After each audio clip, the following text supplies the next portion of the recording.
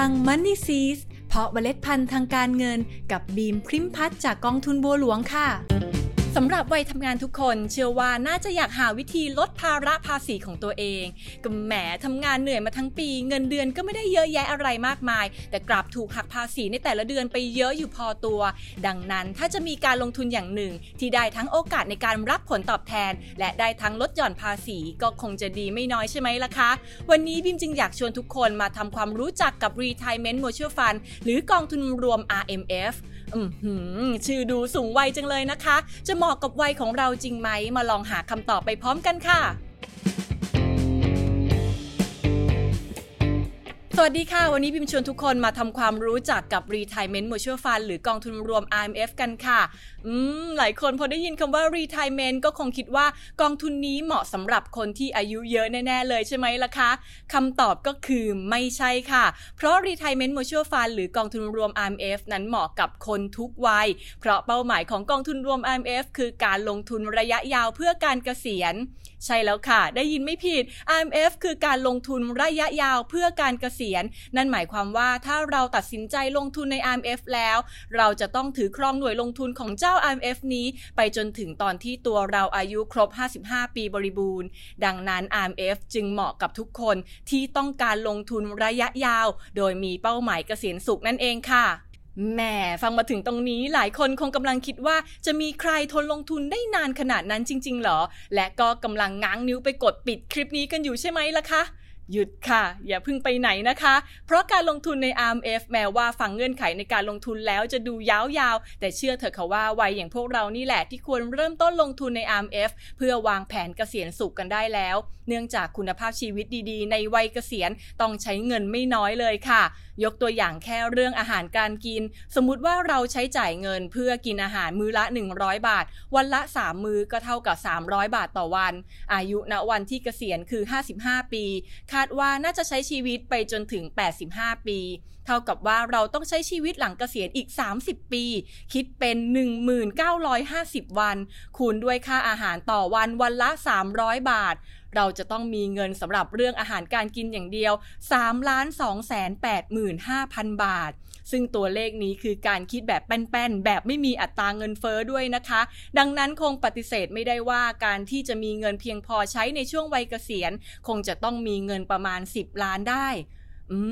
ได้ยินไม่ผิดหรอกค่ะนั่นหมายความว่าถ้าเราเก็บออมอย่างเดียวโดยไม่คิดหาทางลงทุนเลยหรือเลือกที่จะออมแต่ก็ออมได้ไม่สม่ำเสมอออมบ้างไม่ออมบ้างโอกาสที่จะบรรลุเป้าหมายทางการเงินเพื่อเกษียณสุขนั้นก็คงเกิดขึ้นได้ไม่ง่ายเท่าไหร่นักนะคะแต่ถ้าหากเราเลือกลงทุนใน RMF ได้อย่างเหมาะสมเจ้า RMF นี่แหละค่ะที่จะเป็นเครื่องมือที่ช่วยให้เราสามารถเข้าใกล้เป้าหมายเกษียณได้ง่ายยิ่งขึ้นอีกทั้งยังสามารถช่วยตอบโจทย์วัยทำงานอย่างพวกเราที่ต้องการลดภาระภาษีได้อีกทางหนึ่งด้วยนะคะโดยต้องบอกเลยค่ะว่ากองทุน RMF นั้นมีนโยบายลงทุนให้เลือกหลากหลายมากจริงๆตั้งแต่ความเสี่ยงต่ำผลตอบแทนน่ารักอย่างกองทุนรวมตราสารหนี้ความเสี่ยงปานกลางผลตอบแทนกลางๆอย่างกองทุนผสมไปจนถึงความเสี่ยงสูงมีโอกาสได้รับผลตอบแทนสูงอย่างกองทุนหุ้นไทยหุ้นต่างประเทศรวมไปถึงทางเลือกในการลงทุนอื่นๆอย่างอสังหาริมทรัพย์หรือทองคำจึงเรียกได้ว่ามีให้เลือกครบทุกนโยบายแต่จะมีข้อจำกัดก็ตรงที่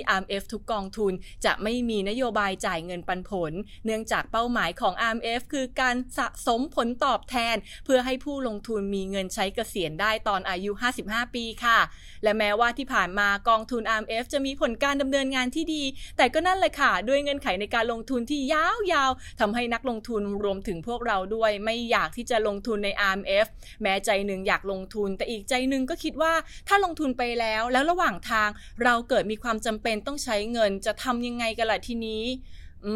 ถ้าเป็นประเด็นนี้บิมเข้าใจว่าน่าจะเกิดจากการที่ไม่ทราบเงื่อนไขในการลงทุนและเงื่อนไขในการถือครองเพื่อรับสิทธิประโยชน์ทางภาษีแน่ๆเลยค่ะถ้าอย่างนั้นบิมขออธิบายให้เข้าใจเงื่อนไขดังนี้ค่ะเริ่มต้นที่เรื่องที่สงสัยกันก่อนเลยนั่นคือเงื่อนไขในการถือครอง RMF ว่าถ้ามีความจำเป็นต้องขายคืน RMF ก่อนอายุครบ55ปีบริบูรณ์จะทำได้ไหม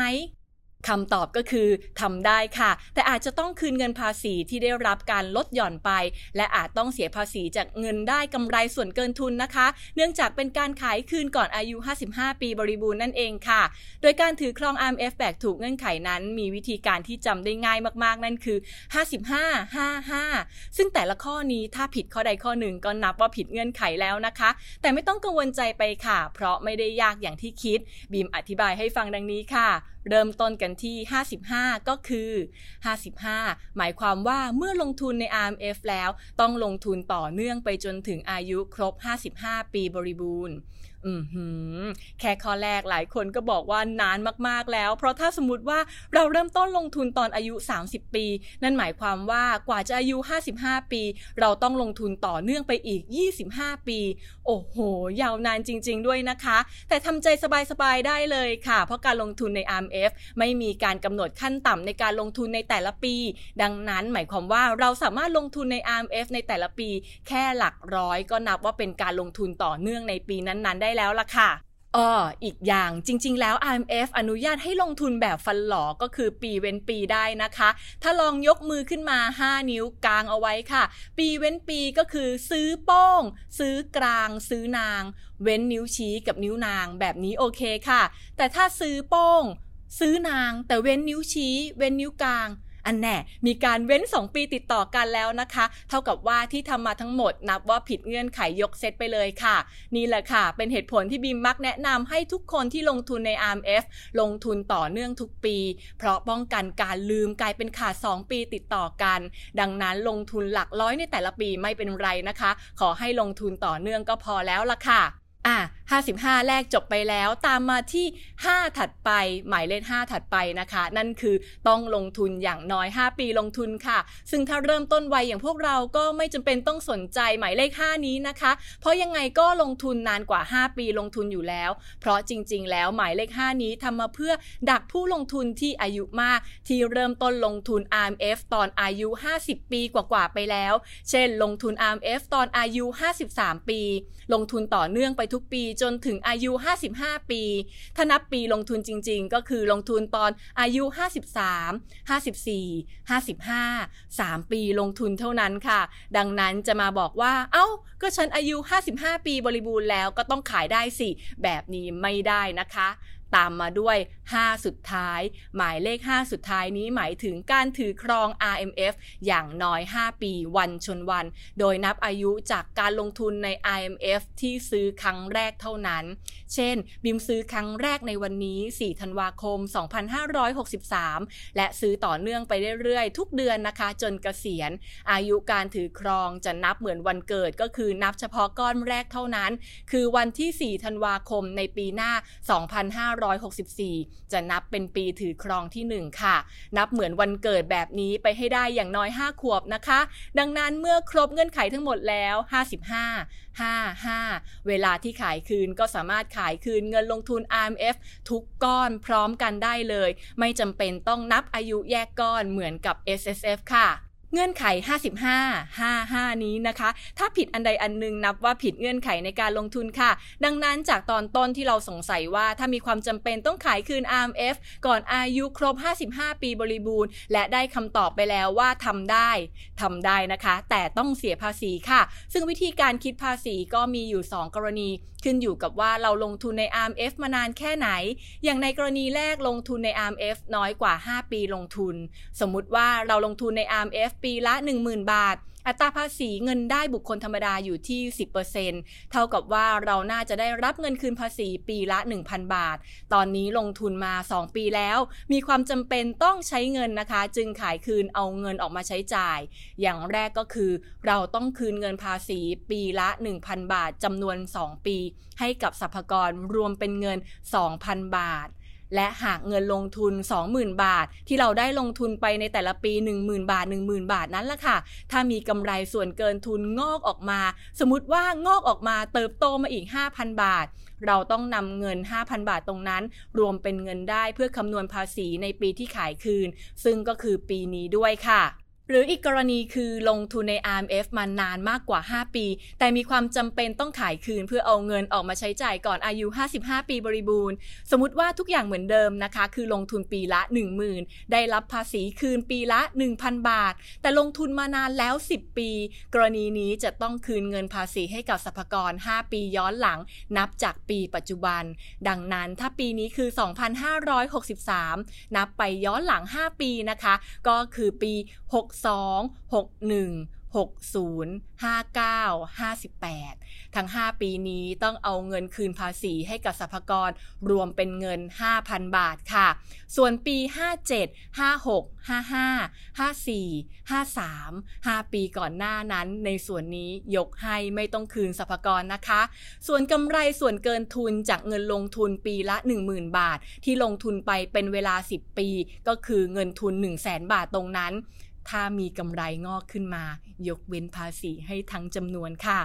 โอ้โหได้ยินแบบนี้แล้วสบายใจขึ้นเยอะเลยใช่ไหมล่ะคะเพราะการลงทุนยาวๆใน RMF เอาเข้าจริงถ้ามีความจำเป็นต้องใช้เงินก็สามารถขายคืนได้เราเองก็แค่คืนเงินลดหย่อนภาษีไปเพราะถ้ามองกันแฟร์ๆมันก็เป็นเงินที่เรารับไว้ไม่ได้นะคะเนื่องจากตัวเราทำผิดเงื่อนไขที่ได้ตกลงกันไว้ก็คือ55-55ส่วนกำไรส่วนเกินทุนจากการลงทุน RMF ถ้ากำไรก็จ่ายภาษีไปเพราะถือว่าเราผิดเงื่อนไขที่ตกลงกันแต่ถ้าขาดทุนนะคะก็ไม่ต้องจ่ายอะไรสำหรับกรณีผิดเงื่อนไข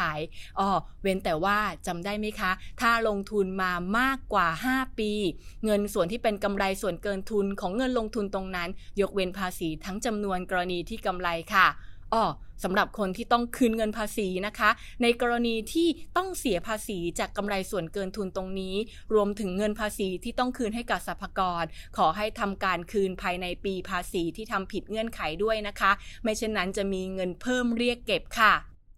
มาถึงตรงนี้แล้วเชื่อว่าวัยทำงานอย่างเราน่าจะสนใจลงทุน RMF กันมากขึ้นใช่ไหมล่ะคะแต่กองทุนรวม RMF หรือกองทุนรวมเพื่อการเลี้ยงชีพไม่ใช่อยากจะลงทุนเท่าไหร่ก็ลงทุนได้นะคะเพราะสิทธิ์ในการลงทุนจำกัดเอาไว้สูงสุด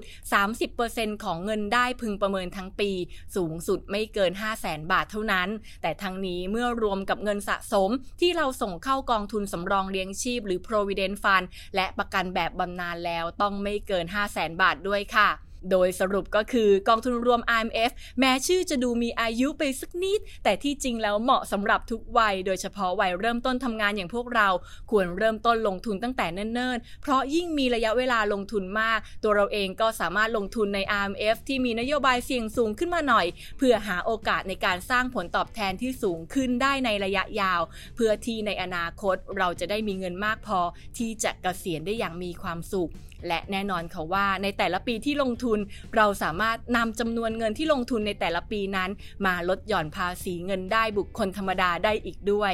เอาเงินคืนภาษีกลับมาเพิ่มเงินในกระเป๋าได้อีกสักหน่อยก็นับว่าคุ้มค่ามากแล้วล่ะค่ะ